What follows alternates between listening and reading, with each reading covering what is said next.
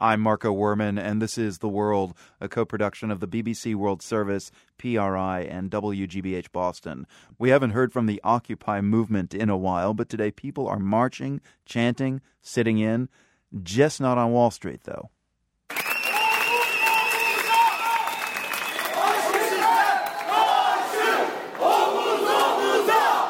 These Occupy demonstrators are in Istanbul, Turkey. They're chanting, "Shoulder to shoulder, we're marching against fascism." The protesters are angry about plans to destroy the city's Taksim Park to build a shopping mall. Dalia Mortada is a freelance journalist in Istanbul. She lives about 10 minutes from the park and has been following the action since Tuesday when local police first clashed with protesters. So, Dalia, you were outside earlier to see what the situation's like. What's the latest? Well, I just came back from out there, and the crowd has gotten a lot bigger now that people aren't in work anymore. And it's just, a mass of people marching towards the square. The police are keeping the protesters out of the square, and they're chanting many different chants, one of which you just heard.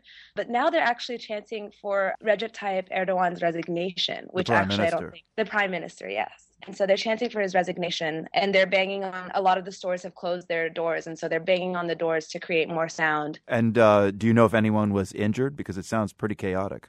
Yeah, there are a lot of injuries. I haven't heard of any deaths yet, but there are a lot of injuries, including one politician from the Peace and Democratic Party. He was hit with a tear gas canister. So demands that Prime Minister Erdogan step down. I mean, what makes his park so important and significant that people are ready to face tear gas and ask for the Prime Minister to leave to save this park from destruction? This is actually a lot more than the park. The park is what triggered it, and it's the only green space in the city, and people do hold it dear. But this is a culmination of a lot of different construction projects that are coming into Istanbul, a lot of people being worried about the destruction of Istanbul's overall green space. The city is very big, and it continues to grow. It's also a response to a lot of police brutality that has taken place in the last month or so. On May 1st, there was international coverage of the Labor Day protests and the subsequent, police response. And since then, there has been regular tear gassing of protests on this main stretch. I mean, everything from green space to police brutality. It sounds like it's an all-inclusive protest. That's what it's turning out to be. They even have the soccer fans here are quite active as soccer fans, but they've even joined in on the protest as representatives of their team and of their fan base. Social media played such a big role in the Occupy protests. Is it playing any role with these protests in Istanbul? Yes, it looks like the protests have gotten so big thanks to social media.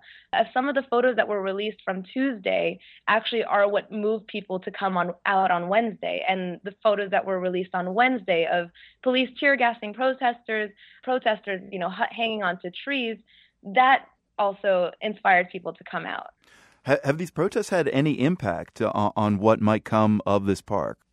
No. The Prime Minister came out in a press conference and basically said, we have made up our mind. We are continuing with the Taksim project. And that's basically been the word. Apparently, there have been lots of protests at Taksim Square before. Does it hold kind of that kind of significance for Turks in the same way that Tahrir Square does for Egyptians?